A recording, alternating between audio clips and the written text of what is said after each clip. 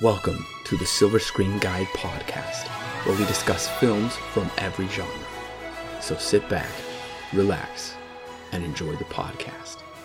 Welcome back, listeners, to the fifth installment in our Rambo movie review series, which we started all the way back pretty much 3 years ago in 2016. Our very first reviews together, especially our first reviews together here on the podcast. So it's kind of cool. We're coming full circle, starting that back up, especially because Alan is back for the first time to review. Welcome back, Alan. I am finally back. And it's interesting that it just so happened to be revolving around Rambo. Like you just mentioned, our very first retrospective. That's kind of crazy. It is. So today we are reviewing Rambo Last Blood, which was released September 20th, 2019. And yes, Sylvester Stallone did play a part in writing this movie and the direction of it, like he seems to always do. Now, before we get into too many details of the actual film, I want to give you kind of a recap of what has happened between the last 11 years, because that's when the film Rambo 2008 came out. So right after Rambo 2008, news broke Stallone was writing a fifth film. Okay? It was greenlit, and it was just going to be titled Rambo the Savage Hunt, where he would lead a team of special forces, or I've heard he and a gigantic wolf or something would hunt a genetically modified creature. So it's in the Arctic. So it's basically kind of like The Thing or Predator or Jurassic Park, or better yet, probably more like Turok, the video game, come to life. But interesting. That idea was scrapped, so they decided actually on the plot we are seeing today. They've been wanting to do this since 2008. Interesting. Okay. Well, not long after that, Stallone said he was done with the character because he thought audiences would see Rambo more so as this mercenary instead of a troubled vet. But in 2011, Sean Hood was tasked with writing a script titled Rambo Last Stand, which he claims would be a thriller more akin to the first film.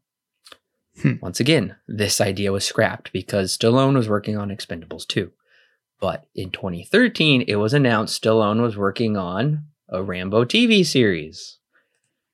So it is kind of coming full circle because we had a TV series, back in the 90s, I think. I know there was definitely like a cartoon of Rambo, right? Yeah, we did. I did talk about the cartoon in one of our episodes. I'm not sure which one. So Stallone was developing a TV series, and that TV series is still technically in the works, but I don't think Sylvester Stallone is attached.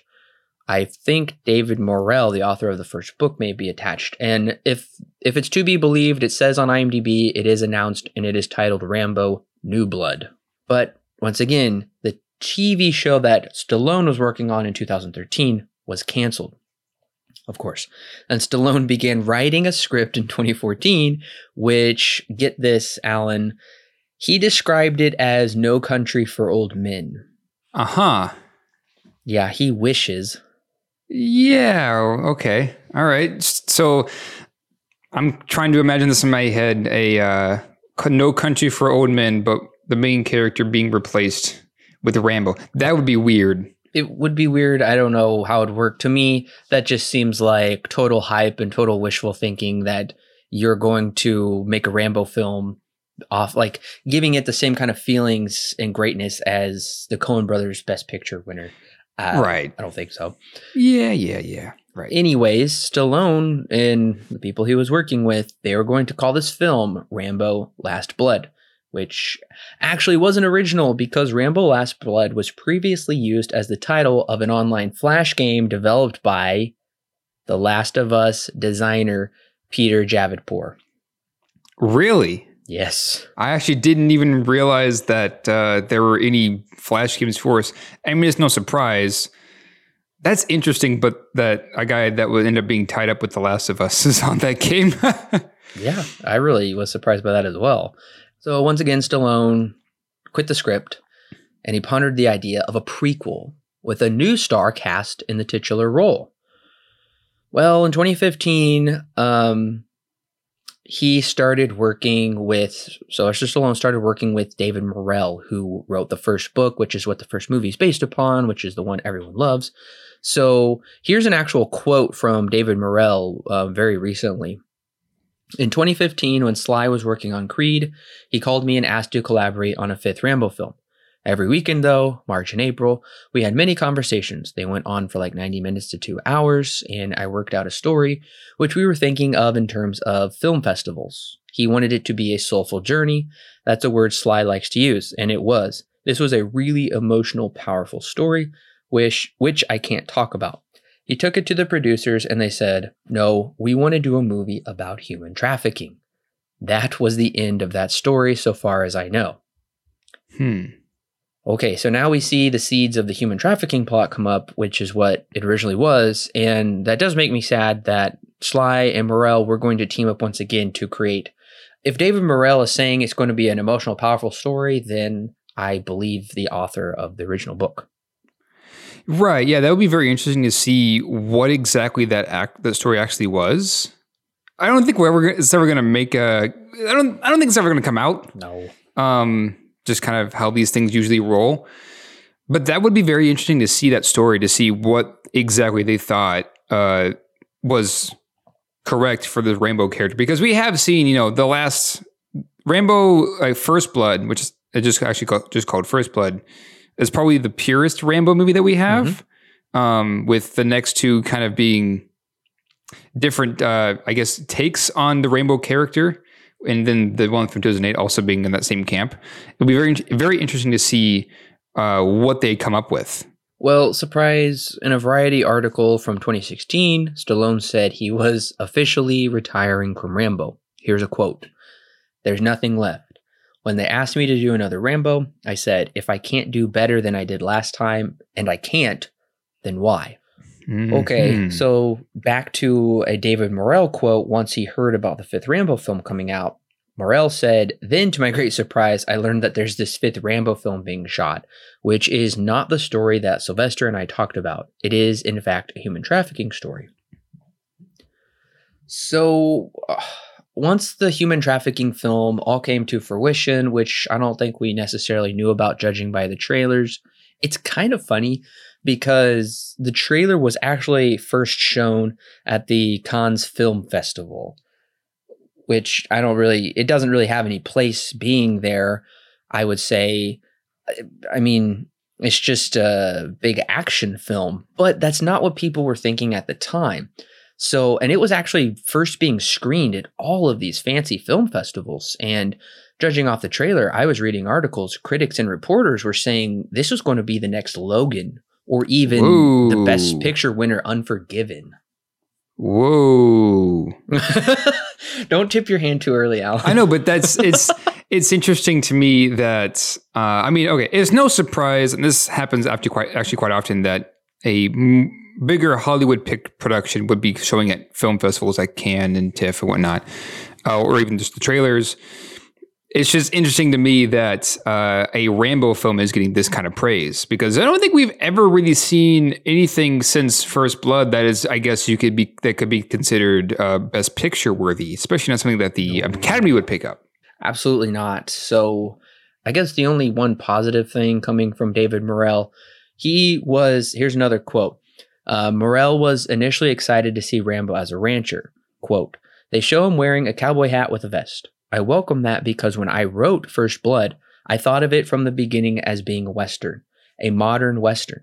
If you look closely at it, this is the story of a gunfighter who wants to hang up his guns, but the local law won't let him do it." Okay.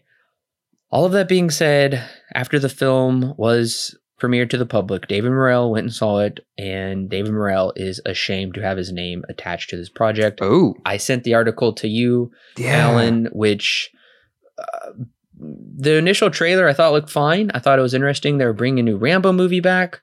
But now I feel like I have amnesia all of a sudden, and I feel like I don't ever remember even seeing promotional material for this, or really even getting that excited per se. I think I was curious, but at the same time, it's just like, why? I mean, Sylvester Stallone's like in his 70s, and it's been so long, and I thought the fourth film if we even needed to bring things to a close, then I guess the fourth film did that. Right. Yeah. I don't think I ever saw a trailer for this. I did try to steer pretty clear of trailers anyways. So I do remember, I forget if it was you or I, but one of us found that Rambo The Last Blood was in fact coming out, and it was kind of a surprise to both of us. And of course we knew we had to record on it, but outside of that, and after we'd scheduled this to record and you sent me that article, that was essentially the only thing that I had really heard about this movie, both in terms of like quality and what exactly it's all about. So going into this movie, I was relatively, outside of the article that I got from you, I was relatively pure on what exactly the thought is on this film. Like what critics and audiences are thinking about it. Yeah, same here. I really didn't know what critics were thinking of it. All I knew is that if David Morrell thought that way, then it probably wasn't good. But then again, that's not always the case, because Stephen King hated Stanley Kubrick's The Shining, which people consider a horror classic, one of the greatest horror films. Right. So when I did go see this movie, I went in with a completely open mind. I didn't really have any bias. I was expecting it to not, I'll be honest, I was expecting this not to be a great film or per se even a very good film. I was expecting kind of a middle of the road mediocre film, because that's what the previous 3 Rambo films were. Right. I was kind of in the same camp too. I went in not knowing much. I caught a glimpse of the IMDb score before I walked in. But I think at the time it was closer to, I think, a 7, if I want to say. So I had higher hopes, but at the same time, I had been rather disappointed with even the last 2 Rambo films that we had watched recently. And I don't really remember too much from Rambo 2008 outside of, I thought it was just overly violent and thought that at the end of the day, it was nothing spectacular. So I didn't really know what to think going into this movie. I was thinking, on one hand, this could finally be the wrap up that I guess we needed for Rambo, and it could be a genuinely good film, harkening back to First Blood, or it could go the opposite way, where it's First Blood Part 2, but to a point where it felt a lot like Rambo 2008, but worse. So I didn't really know what to think. I was kind of in the middle, but I was hoping it would be good. I guess I could say that. I was hoping it'd be good, but I didn't know what I was going to see before I walked into the theater, outside of the score that I'd saw and the fact that the author of the book was ashamed of the picture. I'm a little also confused on the casting and crew that they brought on here. The director is Adrian Grunberg.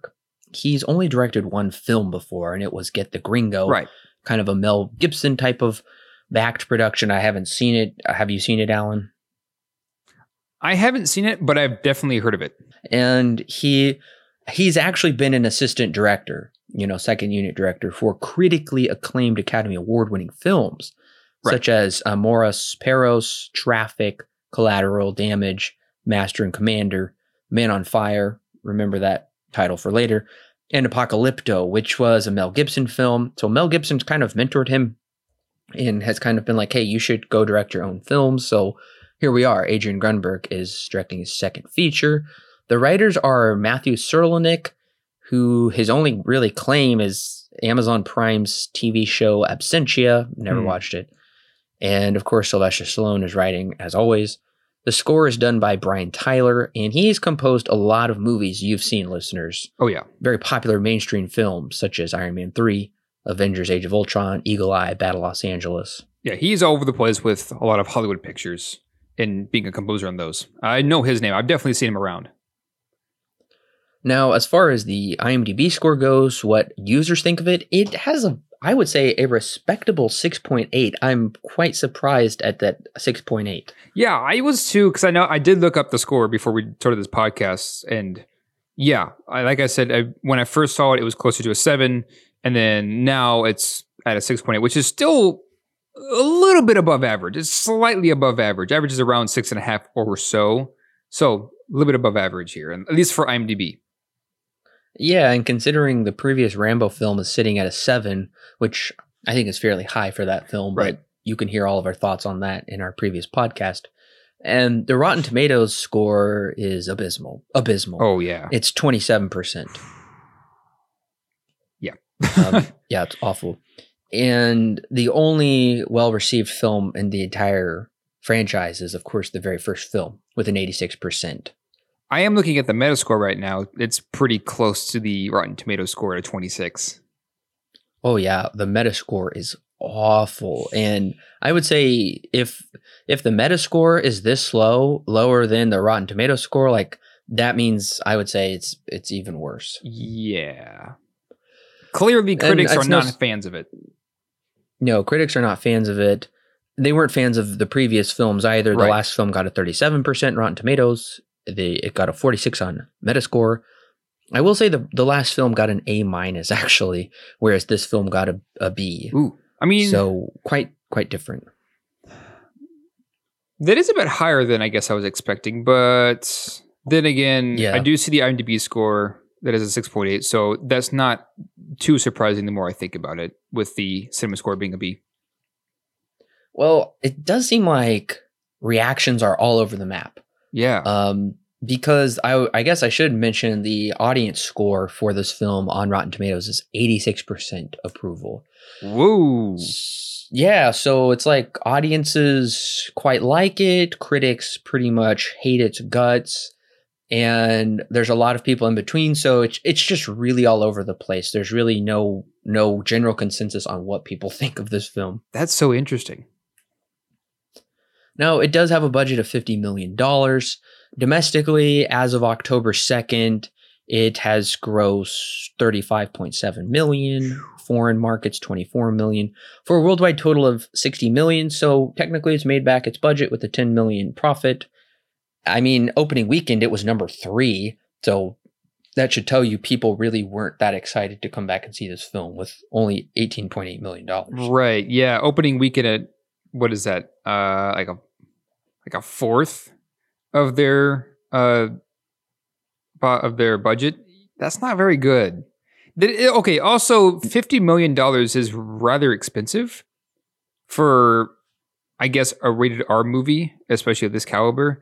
I mean, I understand where the money went to in the movie, but $50 million does seem a little bit high to me for what this movie is and what audience it was going for. Yeah, I mean, I'm surprised. It does. I guess I don't think it looks like a $50 million film, or maybe it does. I think they could have cut the budget by a lot and took out a lot of the CGI violence, which was unnecessary, but we'll talk about that here in a little bit. So, okay. Opening weekend, Downton Abbey came in at number 1. Apparently, people are super excited for that. Ad Astra at number 2. Rambo, It Chapter 2, and Hustlers. So as of the weekend, September 27th through 29th, that's all the data I have as of this recording, it has dropped to number 6. So by the time you're listening to this, it will likely have dropped far down the charts, would be my guess. Oh, yeah. Yeah. And even then, it dropped from number 3, which already is in a great spot for a movie of this caliber, down to number 6. It's not good. That's really not looking too good in terms of its box office earnings. Okay, listeners, we are about to jump into spoilers for Rambo Last Blood. Once again, if you haven't heard our reviews for the previous 4 films and you would like to listen to those before you hear our 5th installment, go ahead and click pause right now. Go check out those other 4 films and reviews. And of course, you can see Rambo Last Blood in theaters right now. And if you haven't already clicked subscribe, don't forget to do that as well. And if you check the description below, you will see links to our Facebook, our Twitter page, our YouTube page, our official website, where we do written articles and we do some great videos over there on YouTube as well. So don't forget to share with your friends and family. And if you are listening on iTunes right now, if you do enjoy this at the end of the podcast, feel free to leave us 5 stars. That really does help us get noticed in the rankings for other people to find. So without further ado, we are going to talk about spoilers for Rambo Last Blood. It's been 11 years since John J. Rambo, reprised by Sylvester Stallone, returned to his father's home on a spacious Arizona ranch. He now lives with his adopted family, I guess, Maria Beltran, played by Adriana Barraza, who's like his sister to him, and niece Gabrielle, played by Yvette Monreal. Although he's come home to face his former life, he's still not over his problems. He has audible hallucinations back to his time in Vietnam and other heart-wrenching events, I suppose. So he takes medicine to help him cope. Also, he's constructed a vast underground network of tunnels, where he spends most of his time making, you guessed it, large knives. Rambo's also a horse rancher and seems to lead a fairly peaceful life. Not long before Gabrielle is leaving for college, she hears from her friend Giselle, played by Vanessa Pineda, that she has found her father in Mexico. Wishing to reconnect with her absent father, she plans to head to Mexico to meet up with Giselle, but her Uncle John and Aunt Maria are staunchly against it. She disobeys, heads to Mexico, meets up with Giselle, and has her heart promptly shattered by the sinister dismissal of her father. Hoping to cheer her friend up, Giselle takes Gabrielle to a club where her drink is spiked and she is sold into sex trafficking. Rambo begins to worry she hasn't come back yet from what he assumes is another relative's house. Once he learns of her trip to Mexico, he heads down to find her. He uses Giselle to track her down to the man who trafficked her. He makes quick work of him by ripping out his collarbone and driving to the traffic house. Meanwhile, Rambo is being followed by an investigative reporter, Carmen Delgado, played by Paz Vega. Her younger sister was also trafficked and died 3 years earlier due to a drug overdose. While on reconnaissance, Rambo is spotted and confronted by the nefarious Martinez brothers. Hugo, played by Sergio Perez Manchetta, and Victor, played by Oscar Hanada, the two who run the sex slavery trade. Rambo is outmatched 50-1 and is beat badly, including a severe scar on his cheek given to him by Victor, because Hugo doesn't want him dead. He wants him to suffer until the end of his days, knowing there was nothing he could do to stop Gabrielle from being a sex slave. Carmen takes pity on Rambo and nurses him back to health at her house with the aid of a doctor. She points him to, which we never see again, she points him to where one of the main trafficking houses is, where he goes to brutally murder the henchman with a hammer. Maybe you getting little vibes of You Were Never Really Here? We'll talk about it here a little later. A little bit, yeah. I get some vibes from a few different movies, actually. Especially with that hammer. Mm-hmm. He rescues Gabrielle, but on their way back across the border, she passes away from her drug overdose. With bloodlust and revenge covering his heart, Rambo sets up booby traps around his house, Home Alone style, and then returns to Mexico, where he asks Carmen for the location of Victor. At Victor's house, he beheads him, cartel style, off-screen. This prompts Hugo to assemble a small armada to assassinate Rambo at his house in Arizona. Knowing what's coming, Rambo has Maria leave for good. Once the cartel gets there, he savagely massacres them one by one, leaving Hugo for last. Making good on his promise from earlier, Rambo literally rips out Hugo's beating heart, just as he metaphorically ripped out his. Oh, listeners, I wish you could see Alan laughing right now. Oh, yes. But during the entire fight, Rambo is wounded by a few bullets. He carries himself to a rocking chair on the house porch. As he monologues, he'll keep his loved ones' memories alive, though they are gone, as credits roll. Did you stay for the all the end credits until like the actual moving up the screen credits came out? Absolutely not. Okay. He lives. Okay. So it plays back, just select scenes from the older Rambo movies. And then at the very end, it gets to, The Last Blood, and it shows him like, I don't think it shows him getting off the chair, but you do see him getting onto a horse and then riding away. So I think that means he lives in the end. I'm sure it does. I've heard Stallone in a couple interviews saying this is not going to be the last film, but we'll talk about that a little later. So right off the bat, I'm kind of struggling to find anything good to say. I don't want to start off completely negative at first, but right. I'll say the first half is fine. If you can pretend this isn't a Rambo movie, then it can pass as a mediocre direct-to-DVD action flick. So I guess seeing Rambo in a fatherly role is nice, and I'm even going along with the Taken plot, like I said, for the first half. Yeah, and I'll agree with you on some of that stuff. I think that it's nice, especially after seeing 4 movies, to finally see Rambo with like a family, which we kind of know is what he wanted there, especially towards the end of Rambo 2008. It's nice to see him finally with a family, actually settled down somewhere and just kind of living a normal life as normal as he can get it.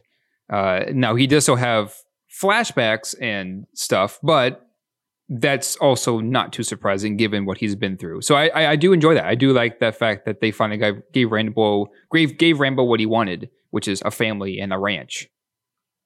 Yeah, and not just to mention that, but also I see they're trying to call back to the very first film where he's using his jungle warfare training in the tunnels. Right. Also, those spikes that he carved up, they make a return to that. And I guess the one other thing that I like about the film is they do call attention to sex trafficking. There are movies that do it better, but they do call attention to it here. Right.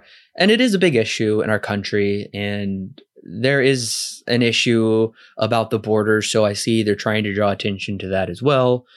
I don't know if the whole issue with, illegal aliens coming over the border is going to be changing anybody's mind in this film. Probably not. I even know some reviewers are irritated about the film's politics. But, I mean, Rambo has always been a product of its time. Right. Hence, it's tackling one of the homeland's biggest issues, that being the cartels using the southern border to traffic drugs and sex. Right. Yeah. And I'll also say this. The movie never really bored me. I'll say that. That is, in fact, a positive I can give. I never was bored. Now, to be fair, this and like every other Rambo movie, they're all pretty close to an hour and a half, with the longest one being like an hour 42. I think it's Rambo 3. So they're all relatively short anyways. So another positive I can give, I was never really all that bored. Yeah, I wasn't bored either. I think I was always paying attention. I never got bored. But the film is not very long at all, especially once you take out credits. And I think the reason we never get bored is because it moves along at a lightning pace. Yeah. And I did actually hear, for some reason, Stallone, right before the film's release, he cut almost 11 minutes out of it. Whoa. Just because he was saying, I want us to get to the action beats. I want us to get to the main story beats. Audiences don't need all of this extra, stuff to make the story make sense. We just need to push out the Taken plot, essentially. Gotcha. Okay. That's interesting. That's very interesting, because I know that this film is, I think I watched the time too, like the time that it actually began and the time that the credits began rolling. It was like close to an hour and 20 minutes. Around there. It's really short. It's not 90 minutes, if you take off credits, of course. But cutting out 11 minutes from an already pretty short movie I feel like that's a lot of missing. And I can, especially now that you mention it, I can see where some of this stuff went missing. There are pretty easy chunks that should be there, but just aren't. Yeah, I mean, there are glaring plot holes in this film, and just character arcs are ended abruptly. They also don't even take time to set up who these characters are. They act like, oh, of course we know Aunt Maria and Gabrielle. Yeah. How could we not? Right. I don't know. I'm entirely confused here in the beginning who these people are. I was kind of liking where they're doing the classic, it's kind of an old thing, where the camera sweeps through the home and you kind of get caught up with pictures and kind of get established with the sense of life. I understood that, but then they don't ever give you any sort of defining backstory moment with these characters to say, like, remember when I came back here and you took me in, or I helped you with that? It was like, no, I don't, because it never happened. Right. Yeah. I know that, like, for people who are new to Rambo, who have maybe never seen a Rambo movie before, it might be a little bit confusing as to why this is, I guess, a bigger deal to somebody else who has seen all the Rambo movies. Because, like I mentioned in the opening, and just a little bit ago, it is nice to see Rambo with a family. However, you are correct; they never really give too much of a backstory as to where this family comes from, and why it's a big deal, and why there are tunnels underneath the farm. Just small things like that aren't really given time to, like, just explore and maybe give any kind of reason as to why they exist. their issue with characters here is this movie, I think, is a 101 in how to not write side characters, because there are, I think, almost every single side character that's in this movie outside of Gabby and Rambo and maybe even Maria, they are there for one thing and one thing only, and when that thing is done, they're written out of the script. And so like most of them don't have any kind of arc at all. So it's just kind of a bunch of random characters just there for being a plot device, and then when they're done, they are gone, and that's it. That happens like four or five times. Oh yeah, you're exactly right. They are just plot devices. They're simply meant to move the plot along and give Rambo a reason to pull out his big knife and brutally stab and murder people without giving really any emotional thought or weight to the consequences or what we're actually experiencing and going through. I mean, everything is telegraphed so much like we're watching a children's cartoon. Oh yeah. It's so unbelievable how transparent this plot is. I was really surprised. So when Gabriella does want to go see her dad, first of all, it's pretty obvious that her parents, I guess you could call them, are kind of pushing her so hard not to go that of course she's going to go. I mean, how could you not see that coming? Oh yeah. But then her dad is so sinister to her. I understand there are fathers that really do treat their daughters that way, but the way it's portrayed along with everything else is just extreme. Yeah, what it is, especially in this scene too, and this is a good example of a lot of the movie, it's a tone problem, because what they do here is they set it up as the dad is surprised to see his daughter and may not be as bad as Uncle John has been telling her that he is. And then when she asks the question as to why did you leave Mom and I, then the scene switches and automatically he becomes just the worst kind of person and says, because I looked at you and your mom and thought you were worthless to me. That's like a line in this movie. It's what it is, especially in this scene, what it is a tone problem. This movie switches tones so fast and so hard that it's jarring. And I mean, also kind of leaves you in the dust in terms of what exactly builds emotional stakes here. I thought it was hilarious how when her father does flip that switch, like you said, he steps forward and he's like in this really dark blue, shadowy, sinister light. And I thought, oh my goodness, they even changed the lighting so we are clear on his villainous characteristics. Yep. And you're right. It comes out of nowhere because he's like, oh, hey, what are you doing here? Oh my gosh, I haven't seen you in years. And I really couldn't believe what was going on, but I thought the only way this may be justified is if he was going to be the one to sell his daughter into sex slavery. That's exactly what I thought this movie was going, because from the beginning, when Gabrielle mentions that, she wants to go visit dad in Mexico, from then on, I knew for a fact that she's going to go to Mexico, something's going to happen, most likely with the dad, and that Rambo is going to have to go and save her, right? And for the most part, I was right. That's not really hard to, guess. And so I was thinking, okay, well, that means that dad's going to sell her into sex slavery. And that was my initial guess. They hadn't even mentioned slavery at this point at all in the movie. So this never does come out that the dad does do this. But basically, once she's done with the dad, that's all he's there for, is to just be the line that gets Rambo from his home to find Giselle, because he knows that Giselle was going to help Gabrielle find her dad. That's only thing he's really there for, is just a line that connects Rambo to Giselle. He could have been completely written out of this movie, to be honest with you, and nothing really would have changed at all, except just to get Gabrielle into Mexico, which I don't think would have been a big deal to replace.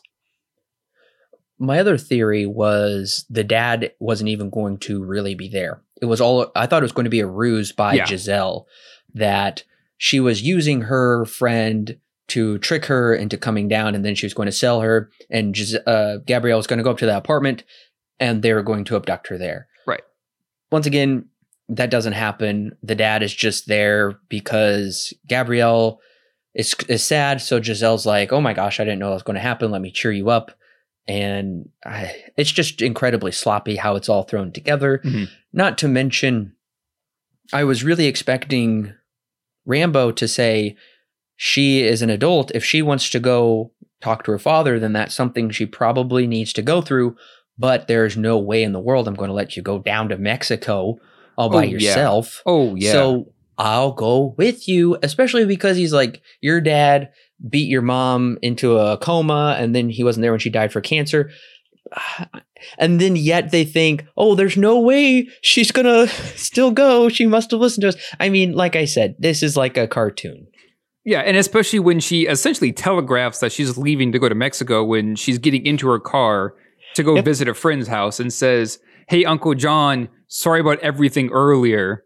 Like, that to me, that's very telegraphed that she's going to leave and she's actually going to go to Mexico and she's not going to go see her friend. To me, that's like red flags are being thrown up all over the place.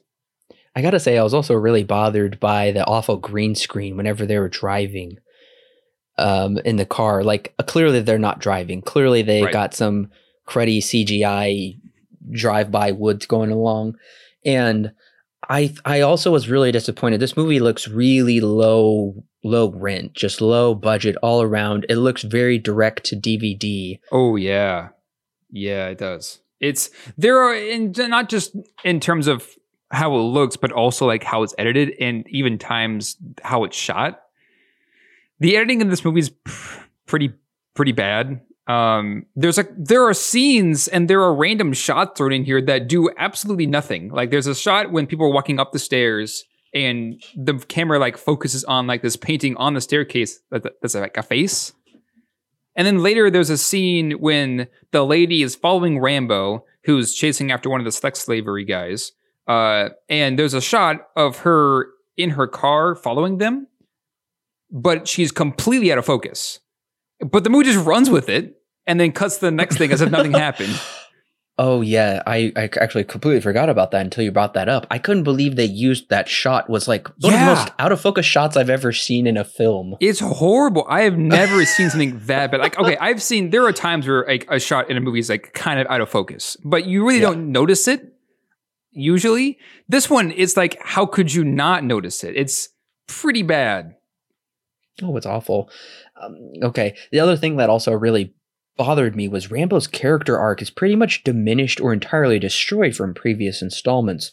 So in the last film, he found redemption by saving a group of Christian missionaries, and his faith in humanity was restored, and his place in the world was kind of found once again. We kind of started that restoration process. Here he tells Gabriella he hasn't changed. He's just keeping a lid on it. I thought, you're trying to sound macho, but instead you're ruining everything. Are you kidding me? Yeah. And to that same effect, this movie seems to be on this idealistic plane that once you're bad, you can't be good anymore. Because the same thing happens with Dad. They say, Dad, he'll never be a good man to you and your mother. And he never was a good man to you and your mother. Then later, they do mention that Rambo, I can never change. I actually might be a little bit earlier, but he says, I'll never change. I've always stayed the same, roughly. It seems to be on this plane that once a man turns evil, he cannot be redeemed or cannot change to become good. It's weird that this movie has this kind of shtick. It's like, even not just idealistically, but also when it comes to writing, there just can't be an arc anywhere. Yeah, and that's a huge contradiction from the previous film, because that's where Rambo began, where he's still really just a really dark person. But then he does save these people, and he's like, I'm going to go back home and start this restoration process. And he seems to have kind of become a better person, but nevertheless, he's like, I'm just keeping a lid on it. Like, go give me stuff, your macho bull honky. We don't need any of it, okay? And once again, if I didn't know this film was called Rambo, I wouldn't even think this was Rambo, the character John Rambo. Absolutely not. This is probably the least Rambo movie that has ever been made so far. At least in the four that exist, this is the least Rambo-like movie that we have. Guaranteed. Once again, I'm just really shocked by not only the plot where they really wanted to take it, but also how really nothing is accomplished in this film. Yeah, So pretty I much. think we were all expecting Rambo, this being called Last Blood, for him to die in the end. So he really needed to die for a worthy cause. I think he should have died saving essentially his adopted daughter. Instead, her death is pointless in this film. Pretty much. It's there so we can get revenge on the guys who did this to her. But here's kind of the thing about Rambo that has been built up until literally this point in the story of Rambo is that he always goes into a country to help out in some kind of political move, right? So he goes there to try and fix some political issue. That never really happens in this one. He goes there to save his adopted daughter. And then, of course, she dies. And then he wants to get revenge on that, which isn't really fixing the issue. It's kind of just just clearing out one thing in a sea of who knows how many actually exist of people of this type. It is not really following the same mold that has been constructed for all these years. Where I think it could have kind of fixed that pattern, or could have fixed what we were just talking about, is by better using the character of Carmen, because she has supposedly been researching this for 3 years. We're thinking she's going to give this huge expose to somehow take them down. But no, she never comes back, nor is she ever really much of a help, except she says, there's a house there. So he goes and murders and saves Gabrielle. I get really confused on the timeline here, but then he comes back to her and she all of a sudden has this really defeatist attitude. And she says, her character just totally changed. And she said, what's this going to do? You just have to grieve and move on. And he's like, no, I'm not going to grieve. I'm going to get revenge. Yeah. And then she just is gone from the movie. Yeah. She says that, what does she say exactly? It's something to the effect of, like you just mentioned, nothing really can actually be changed. Once again, going back to that kind of mindset this movie has, where once you are some way, you can't change. There's an entire scene missing here where somewhere along the lines from the last time Rambo met her to this time when Rambo finally comes back to her, that her ideals in terms of how she's wanting to handle the situation with these men that she knows are leaders in this trade. Yeah. That before she was willing to, hopefully take them down and expose them. Whereas now when Rainbow's talking with her, she's completely dropped that and doesn't really go down that route anymore. It's kind of a huge change in her character from literally no more than about 10, 15 minutes of screen time to now. There's clearly something missing here. Maybe a scene that was ripped out in editing that Sylvester Stallone went in and removed. Well, also his acting when Gabrielle dies is horrible. Oh yeah. I mean, I'm sad she died, but I can't really grieve emotionally with the film because his acting is awful. I mean, I don't believe him whatsoever. He doesn't even try to sell it. In some ways, it is kind of a funny scene because he just keeps talking and stuff. I'm like, come on. It is kind of funny. He's like, don't fall asleep. And then he just keeps rambling on. And I'm like, but once again, this is also very much a cliche where clearly one character's passing away and the other one is wistfully reminiscing about one of their past or whatever. And then they just look over and their loved one's gone. Right. The other thing is, I think Gabrielle should have lived and been a positive example of how women can overcome that trauma. Because I do actually know a woman who is really an incredible inspiration, and she does go around speaking. And she was a part of sex trafficking for 5 years, but she really didn't let that destroy her. She's an incredible Christian that is using that as an inspirational aspect. But once again, this movie, they kind of just throw Gabrielle under the bus. She has to die so we can just watch Rambo slaughter people. Pretty much, yeah. It's gross. And then also, again, Gabrielle never really learns anything. She learns that, Okay, to be fair, her only goal as a character in this movie is to get to see her dad so she could understand why dad left, right? That's achieved within 15 minutes. Once that happens, her character becomes completely stagnant and is nothing but a motivation for Rambo to try and actually do things in this movie. And that's why he goes into Mexico. Because from about minute 15 to the very end of the movie when she dies, she doesn't learn anything. She doesn't do anything outside of whatever she's been forced to do. It's, once again, a 101 on how to not write side characters.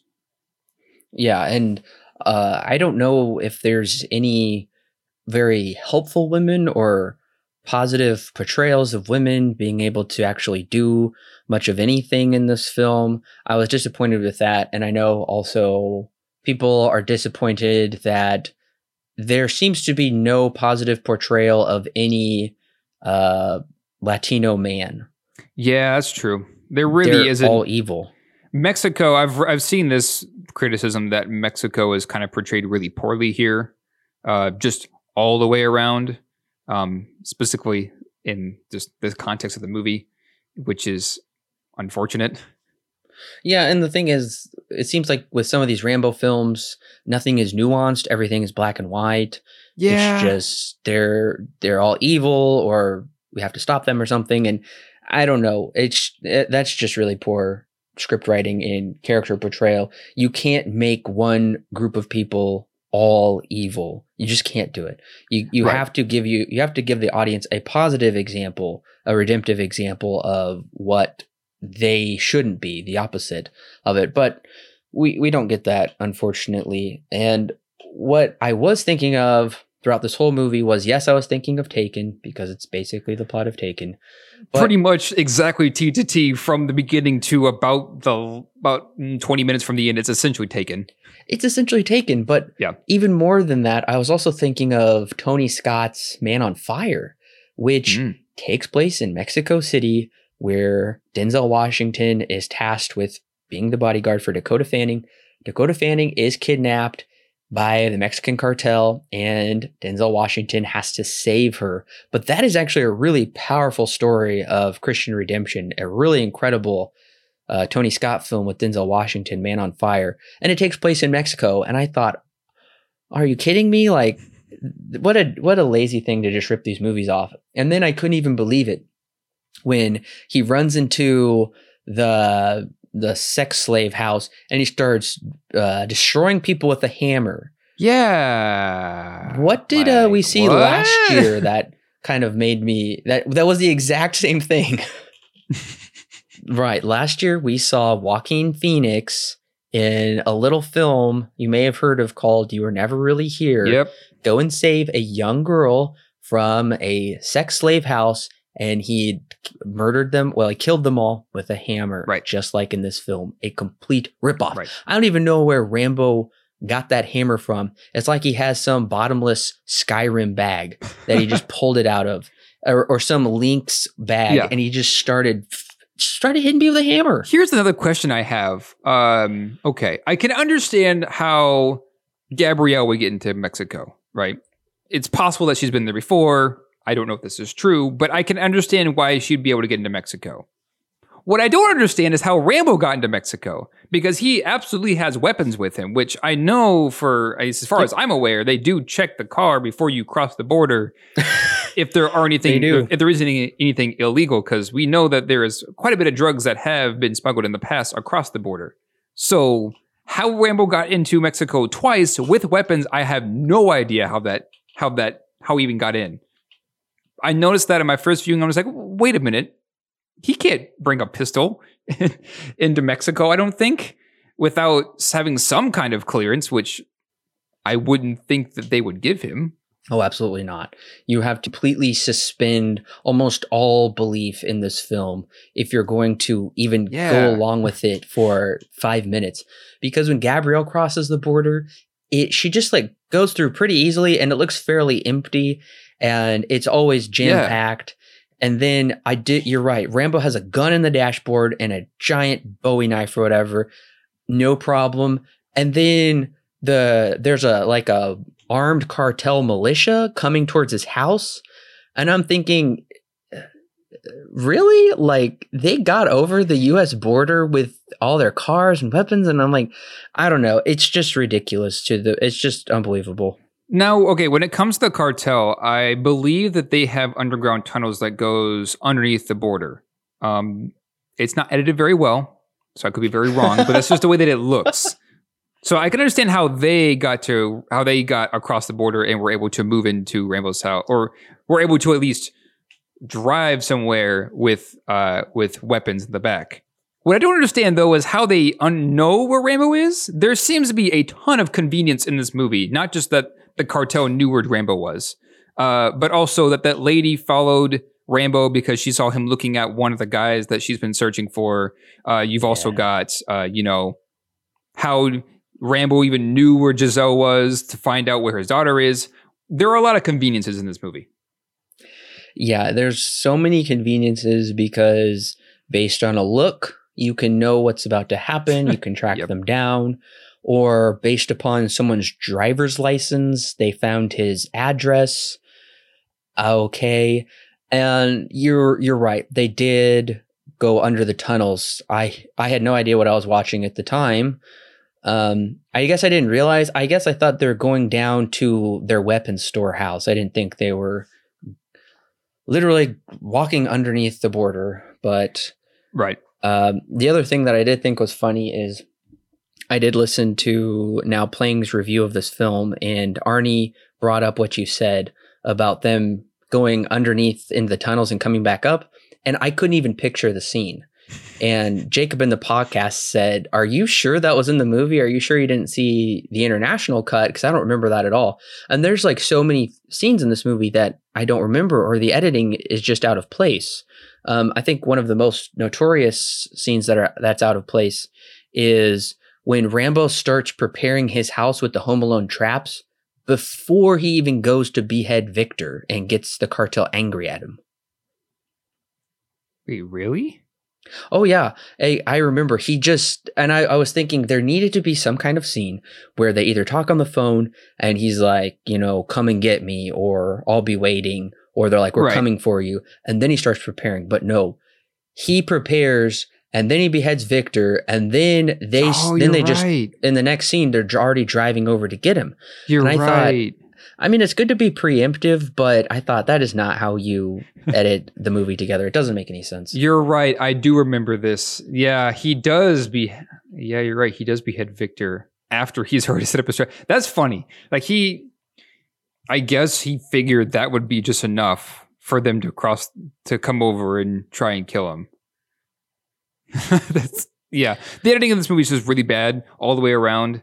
I've already mentioned some shots that just don't make any sense, that are there for reasons I still have no idea why. But even then, in terms of just like plot events, just are in weird spots. Did you happen to think of Home Alone at all? Oh yeah, absolutely. When he was setting up all those traps with the montage playing in the background, I was like, okay, this is pretty much not even adult Home Alone. It's more like a man. It's Rambo's Home Alone. I guess that's the only way I can explain it. Speaking of montages, though, there are 3 or 4 in this movie? Yeah, they're awful. Which is ridiculous because it's an hour and a half. It is an hour and a half, and we don't need montages because we already have a montage of Kevin McAllister setting up his house. So I think that's pretty much good enough. Yep. And it is kind of funny if you go to the main IMDb page, the IMDb person asked Sylvester Stallone, was he inspired by Home Alone? He asked him that. Okay, and so apparently Stallone claims he doesn't even remember the events of the Home Alone movie, and he found it to be a novel idea, setting up booby traps around your property to defend yourself. That is exactly what he said, and it's not novel. That's not novel at all. I hate Defend the Homefront plots. I hate them as climaxes. I already saw it this year already with Hobbs and Shaw. I've seen it so many times. There's even literally a movie with Jason Statham and I can't remember his name. Oh, James Franco, called Homefront. I'm just saying, where you got to defend your home, leave it at home alone. All right. Well, since we're here at the end, there's a lot of violence, especially in this ending scene. Oh, I would argue violence that, just a little bit. I would argue violence that, how do I put this? Is getting close, if not over the line of being sadistic, because there's just so much and it's so violent that not only is it cartoony, but it's also like, holy crap, that's a lot of human. Well, it's dehumanizing, which really ruins it for me because I want to see these bad guys get their comeuppance. That's why I was really surprised when, of all the violence, we don't even see him behead Victor in the shower. It just cuts away. Right. And then you see his body on the bed. And I thought, oh, okay, I don't know if I really wanted to see that. And then he drops his head on the road for some reason. It's so stupid. Anyways, you're right. I would say this is probably the goriest film I've seen. And yes, I've seen all the Saw films. And I would say, to me, this one comes across as even worse. Maybe because it's jam-packed in there all within the span of, 15, 20 minutes. But I don't think you and I are particularly squeamish, Alan. I'll let you speak for yourself, but I was quite squeamish watching some of this. I really didn't take any pleasure sitting there at all. The only scene that really ever made me kind of squeamish was the scene when he literally rips out the guy almost breaks it off, rips out his collarbone. That was probably the only scene where I'm just like, oh, okay, 'cause I'm not a big fan of broken bones. The rest of this, I didn't really get into me in terms of making me squeamish, but I was just more like, what am I watching? This is, once again, so far from what Rambo actually is. It's hard for me even to consider it to be a Rambo movie. Yeah, maybe the better word would be I was very uncomfortable. I would say, and not because it's just so gross and dehumanizing. And when he's pulling out his collarbone, over the top.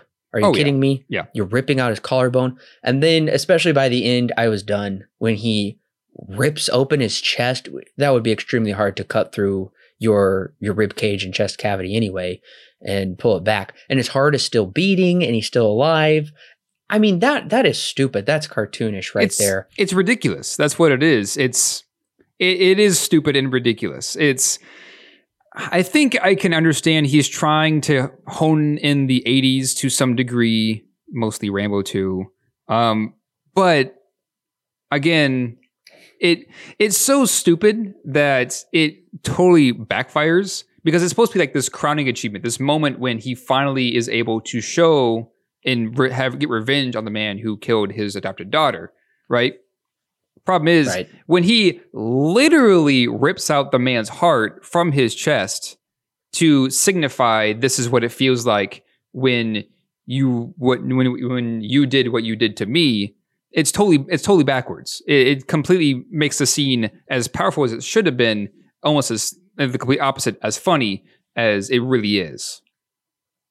Yeah, it was quite comical actually to watch him literally do that.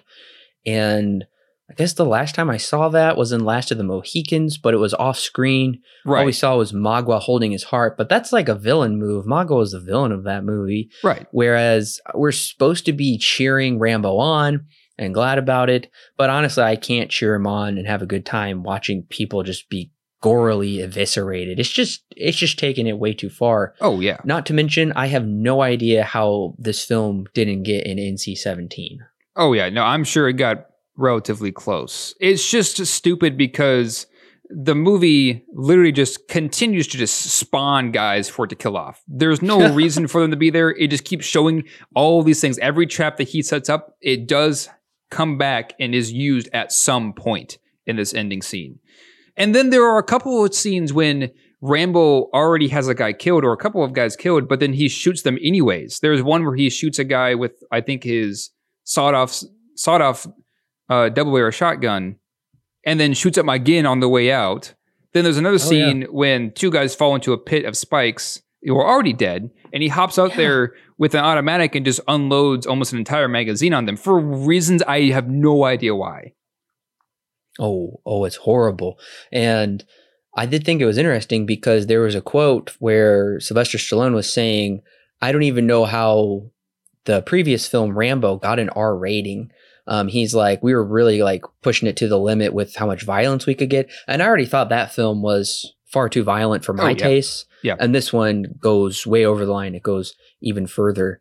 And I guess I'm really troubled by the fact that Rambo in the previous film, it really wasn't about him getting revenge. It was kind of more about him protecting people and kind of just coming to the culmination of a very violent life. In this movie, he just pretty much gives into revenge. He explicitly states, I'm ready to give into revenge and promote it. I don't even understand why Sylvester Stallone is going there as well. Especially judging by his character in the last film, and a few years ago when the film Rocky Balboa came out, my dad and I were actually on a conference call with Sylvester Stallone, and he was saying how he was kind of really coming back to his roots in Christianity, and he really wanted to make portrayals of redemptive characters, and that's exactly what we saw with Rocky Balboa and with Rambo. But with this, it's just a complete 180 with everything. So I'm wondering if it's just a payday and he doesn't care anymore, or what's going on. I honestly have no idea. It's just ridiculous because, okay, if you're going to have this level of violence, have a good reason for it. They try to give a reason here, but because of the villains that they've crafted, they don't really elicit much emotion because, like we had mentioned earlier, everything's so black and white that there's no real middle ground here. So when it gets to this ending scene, there is not much emotion there's not much there. I don't really care about these bad guys because they're already cartoons anyways. At the same time, the violence here is so ridiculous and so over the top and so visceral that I'm being pulled out of the movie because it doesn't have much of a reason to be here. That's just kind of my bottom line. There really is no good reason for this level of violence to be in this movie at this moment in time with what we were given building up to this moment. My only guess is maybe they're trying to appeal to the younger video game generation because this very much felt like the 1v4 type video games where like Friday the 13th or Dead by Daylight, where you are this killer and you are running around trying to kill these people. And this doesn't feel more like Rambo to me. He felt much more like a Jason Voorhees or a Michael Myers character, the way he just pretty much mindlessly lumbered around murdering people. And not to mention, he perfectly can just know where these people are in the tunnels, when the traps are being set. I don't know. And not to mention, this is a Lionsgate film. They did make the Saw films. Rambo sure does make a lot of Jigsaw style traps here. Yeah, he does. So I don't know. I was shocked at this point. If I had already turned against the film before all of this, and this really, because like I said, I was going with it. I thought, you know what? This film really isn't that bad in the beginning. It's pretty mediocre, but I can have fun with it. Will I own it? Yes. And then once Gabrielle dies and he gets beat up and I'm kind of seeing, I'm like, oh, really? Like, this is really not, I thought he was going to save Gabrielle in the third act and he was going to die saving her. No, she dies right around the middle point, I guess. At that point, I start to turn against the film, and this solidifies I'm definitely not for this film, nor would I ever watch it again. Right. For me, when did I turn against this movie? It was probably when I started to realize what exactly is going on here, which is this movie is not that original. So pretty early on, it was about the time when Gabby was all like, okay, yeah, I'm going to go see Dad in Mexico. Or I want to see Dad. He's in Mexico. That was when I was like, all right, I know exactly where this movie's going, plot-wise. So at that point, I was like, and the acting here kind of in general wasn't really all that good, really from anybody. So when it got to that point, I was like, all right, well, we'll see where it goes, but I'm not too excited to see a movie that I pretty much predicted up until like the last, what I thought would be, or I had predicted up until the last hour, last half an hour. So from then on, I was like, all right. And then, yeah, once that ending scene, actually, once the collarbone scene came up, and then later when he went into the house where everybody else was at and started killing people with a hammer, that was when I was like, all right, well, this is a movie that I'm watching right now. And then, of course, the last half an hour happened. Well, Alan, what is your rating and recommendation for Rambo Last Blood? So when I saw Rambo for the first time, I took two of my roommates with me. One of my roommates I had shown First Blood to no more than a few days before we left to see this movie. So he at least had some kind of history as to where Rambo came from. And even he was surprised to see Rambo start off with more of a middle of the road kind of violence instead of what would happen later in Rambo 2, the more stereotypical Rambo. Then I took another roommate with me who had never seen any Rambo at all. He knew him by name, but other than that, he'd not really witnessed anything. And they both had around the same reaction. They both loved this movie. I didn't voice too much of my opinion at the time, but it kind of began to realize, and I kind of began to understand as to why the divide between critics and audiences is so diverse here. They're not huge in the movies like I am. I'm pretty big into movies. I think that's pretty obvious from the podcast that I do on a weekly basis now. I don't like this movie, and that's mostly because a lot of it seems very, very pointless. I mentioned this in the ending, there's not much emotional weight here at the very end in this last 30 minutes for it to justify what exactly it's portraying. Along with bad acting and a really poor script, I can't not recommend this movie at all. Anyways, no, it's not a recommend. 2 out of 10. Not recommend. And even if this does depict that this man can't be redeemed, or like men in general, like you said, can't be redeemed, then I'm going through Breaking Bad again right now, and that has a cautionary tale at least to it. And this film doesn't have that cautionary tale of, look at this pretty much desecration that you have to live with in the aftermath of all these like horrible life choices. And Rambo doesn't even like reflect back on the rest of his life at the very end, sitting there in the rocking chair, which is very disappointing. But that being said, Rambo Last Blood is a pitiful cash grab meant to capitalize on name recognition alone. Audiences are provided with no meaningful conclusion to the damaged Vietnam vet. Instead, we are treated to scores of gratuitous, dehumanizing violence, a shoddy patchwork script that a grade schooler could have written, and no clear message except we gotta do something about the crazy Mexican cartels, and that something is lure them to your home so you can massacre them and get revenge, I guess. I mean, what happened? What is the point of this film? I'm incredibly disappointed with Sly Stone. He clearly has no standards when it comes to the projects he'll take, and he's willing to tarnish a beloved character just to get a payday, apparently. This is a disgusting film, one better left forgotten. Rambo Last Blood is hopefully the last film in this abysmal saga. It receives 3 stars out of 10 with a strong not recommend. Okay, well, I do kind of want to talk about the title real quick. So we have First Blood, makes sense. Rambo First Blood Part 2, which I know we talked about and thought it was a weird title, not very good.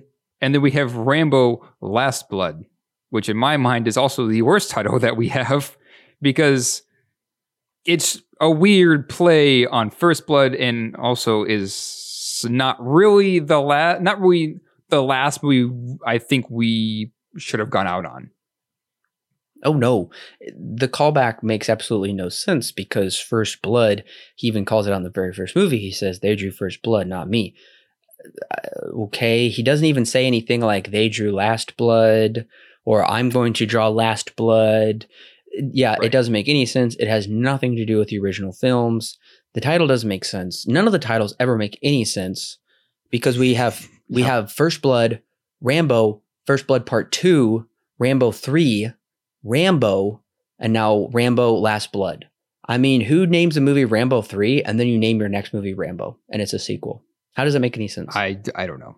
I don't know. It's weird, because also with Last Blood, there really are no callbacks to the first movie, like what he dealt with. No, I mean, they have nothing to do with each other, even though the titles seem to suggest that there is some kind of connection between them, but in reality, there is nothing. Well, and they're trying to play off this in the beginning of the movie, these audible hallucinations, and he's taking medicine. Mm-hmm. None of that comes into play towards the end of the film whatsoever. It's just a really cheap trying to call back to his character, but of course it abysmally fails because they don't even care to give it any more depth or screen time, any sort of exploration.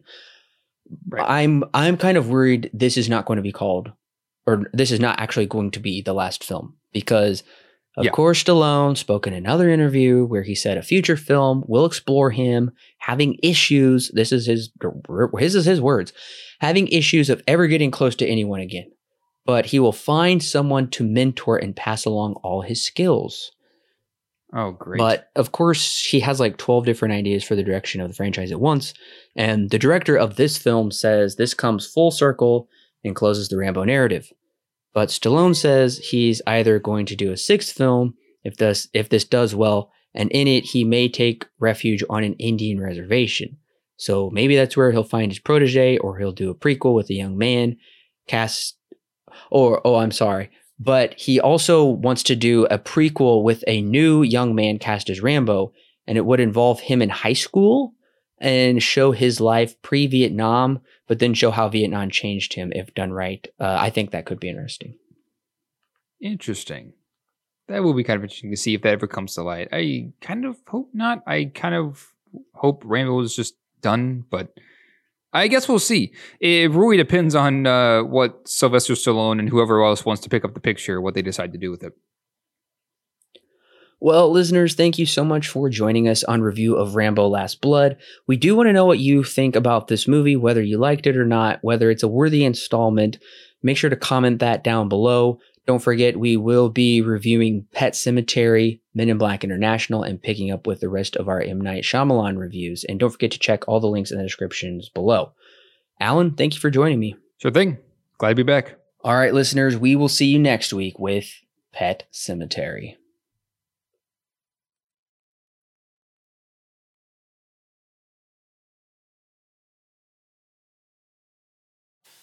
Alan, thank you for joining me. Sure thing. Glad to be back. All right, we will see you next week with, is it Pet Sematary? Yes, because you recorded that one first, right? Yes. Yes, then that's the one that's next week. All right, listeners, we will see you next week with Pet Sematary.